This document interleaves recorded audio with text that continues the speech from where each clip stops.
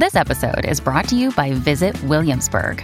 In Williamsburg, Virginia, there's never too much of a good thing. Whether you're a foodie, a golfer, a history buff, a shopaholic, an outdoor enthusiast, or a thrill seeker, you'll find what you came for here and more. So ask yourself, what is it you want? Discover Williamsburg and plan your trip at visitwilliamsburg.com. When you need mealtime inspiration, it's worth shopping Kroger, where you'll find over 30,000 mouth-watering choices that excite your inner foodie. And no matter what tasty choice you make, you'll enjoy our everyday low prices, plus extra ways to save, like digital coupons worth over $600 each week. You can also save up to $1 off per gallon at the pump with fuel points. More savings and more inspiring flavors make shopping Kroger worth it every time. Kroger, fresh for everyone. Fuel restrictions apply. This is Optimal Relationships Daily, episode 1264, Power Struggles with Our Kids, by Christina Eden of CoreLivingEssentials.com. Hello, everybody, and welcome to ORD. It's our parenting leg of the week. I am your host and narrator, Greg Audino, answering your personal relationship questions, reading relationship-oriented articles for you, and sticking to parenting articles specifically on Thursdays and Fridays.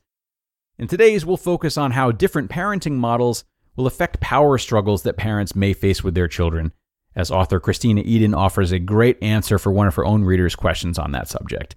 So let's dive right into this Q&A and optimize your life. Power Struggles with Our Kids, by Christina Eden of CoreLivingEssentials.com. Question: I am a mother of 3 children. The oldest is 10 and the youngest is 3. Our house is in constant turmoil. The 3-year-old throws tantrums, and the other 2 are constantly in a power struggle. They refuse to do what they're told. They do not respect my husband or me.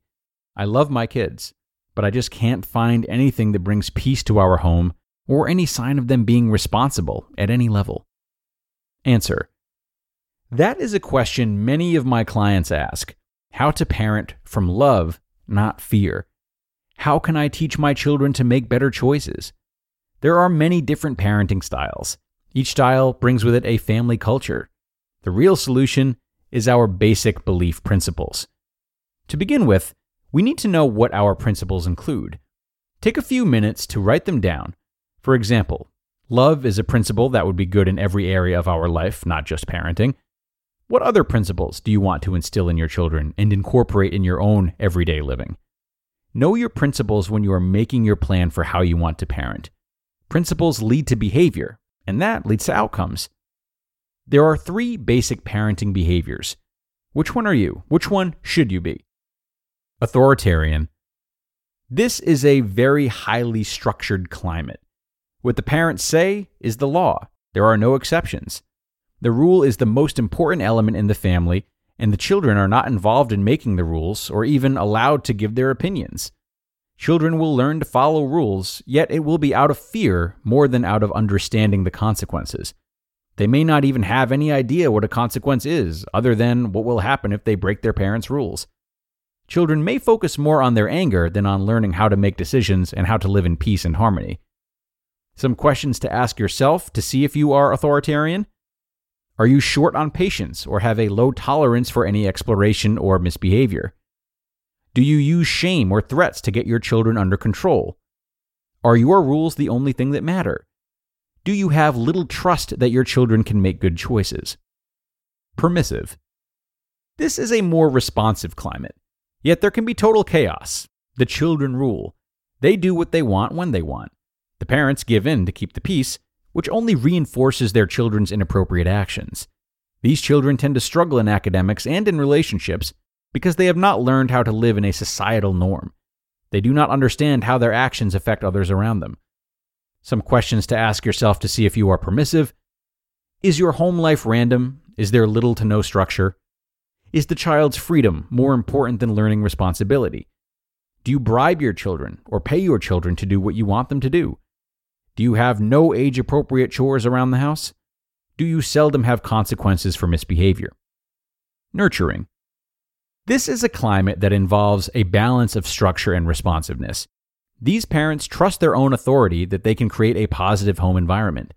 They have a basic trust that children are good, and that they can learn what is needed to live an effective adult life.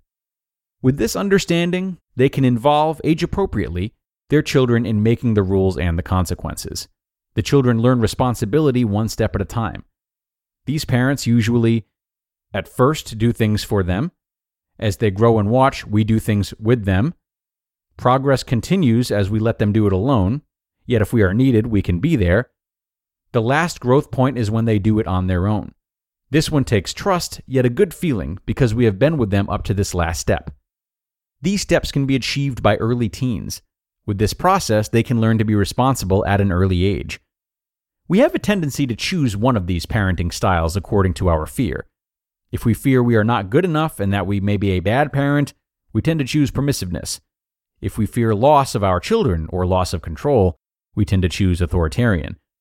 To have a healthy environment in our homes, we need to find growth in ourselves as well as with our children. There is no better relationship than when we grow together. Choosing to use a more nurturing style puts a stop to the power struggle and allows all family members to contribute and give love. Parenting is like climbing a mountain. It takes one step at a time. It takes one principle at a time. It takes one day at a time. Yes, we do make mistakes, yet we can't give up. Once the top of the mountain is reached, we have a great view of what our children have and can still accomplish. The climb is worth it. Parenting is not about getting our children to do what we want. It's in helping another human to become the best they can become. You could say we are the guides on the mountain. We are not the pack mules. You just listened to the post titled Power Struggles with Our Kids by Christina Eden of CoreLivingEssentials.com. And many thanks to Christina for this one. Definitely a good outline of different parenting styles and the questions that we might want to ask of ourselves alongside them. Obviously, after hearing all this, it might be easy to feel a sense of self-shame should we identify ourselves as authoritarian or permissive parents. So with that being said, I'd like to finish by just reminding you to be kind to yourself, regardless of which type of parenting model you might feel you fall under, or perhaps more accurately, which parenting model is currently in season for you. That's a crucial way to look at it, in season. As with anything else, the version of ourselves we bring to parenting can be in flux due to a number of different variables. So I hope that's something that you can find patience and peace with. That's going to bring us to the end, though, everybody. I thank you as always for being here and listening all the way through. And please come on back tomorrow for more great parenting content. That's where your optimal life awaits.